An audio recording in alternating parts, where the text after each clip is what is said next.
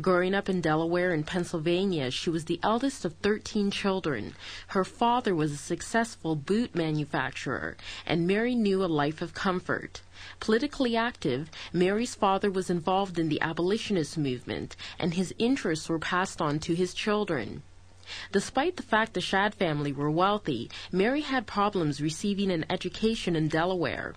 Blacks were not allowed to go to school. In Pennsylvania, with a growing anti-black sentiment, Mary's parents paid for her private education with the Quakers.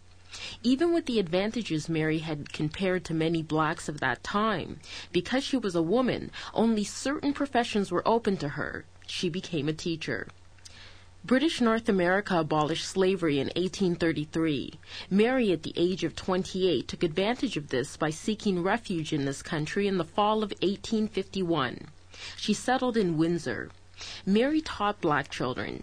She also exercised her passion for political writing by publishing her pro-Canada pamphlet, Notes on Canada West, in 1852. Mary faced multiple layers of racism and sexism inside and outside the black community. Because she was light-skinned and part of the black elite, this drew resentment from other blacks. Later on, Mary's love of writing and politics led her to become the editor of the Provincial Freeman.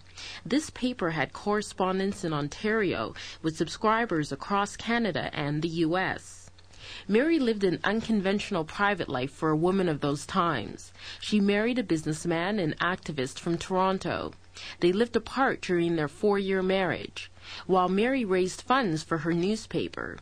The arrangement seemed to work. However, at her husband's death at the age of 35, Mary was pregnant with their second child. Like many widows, financially she was in trouble.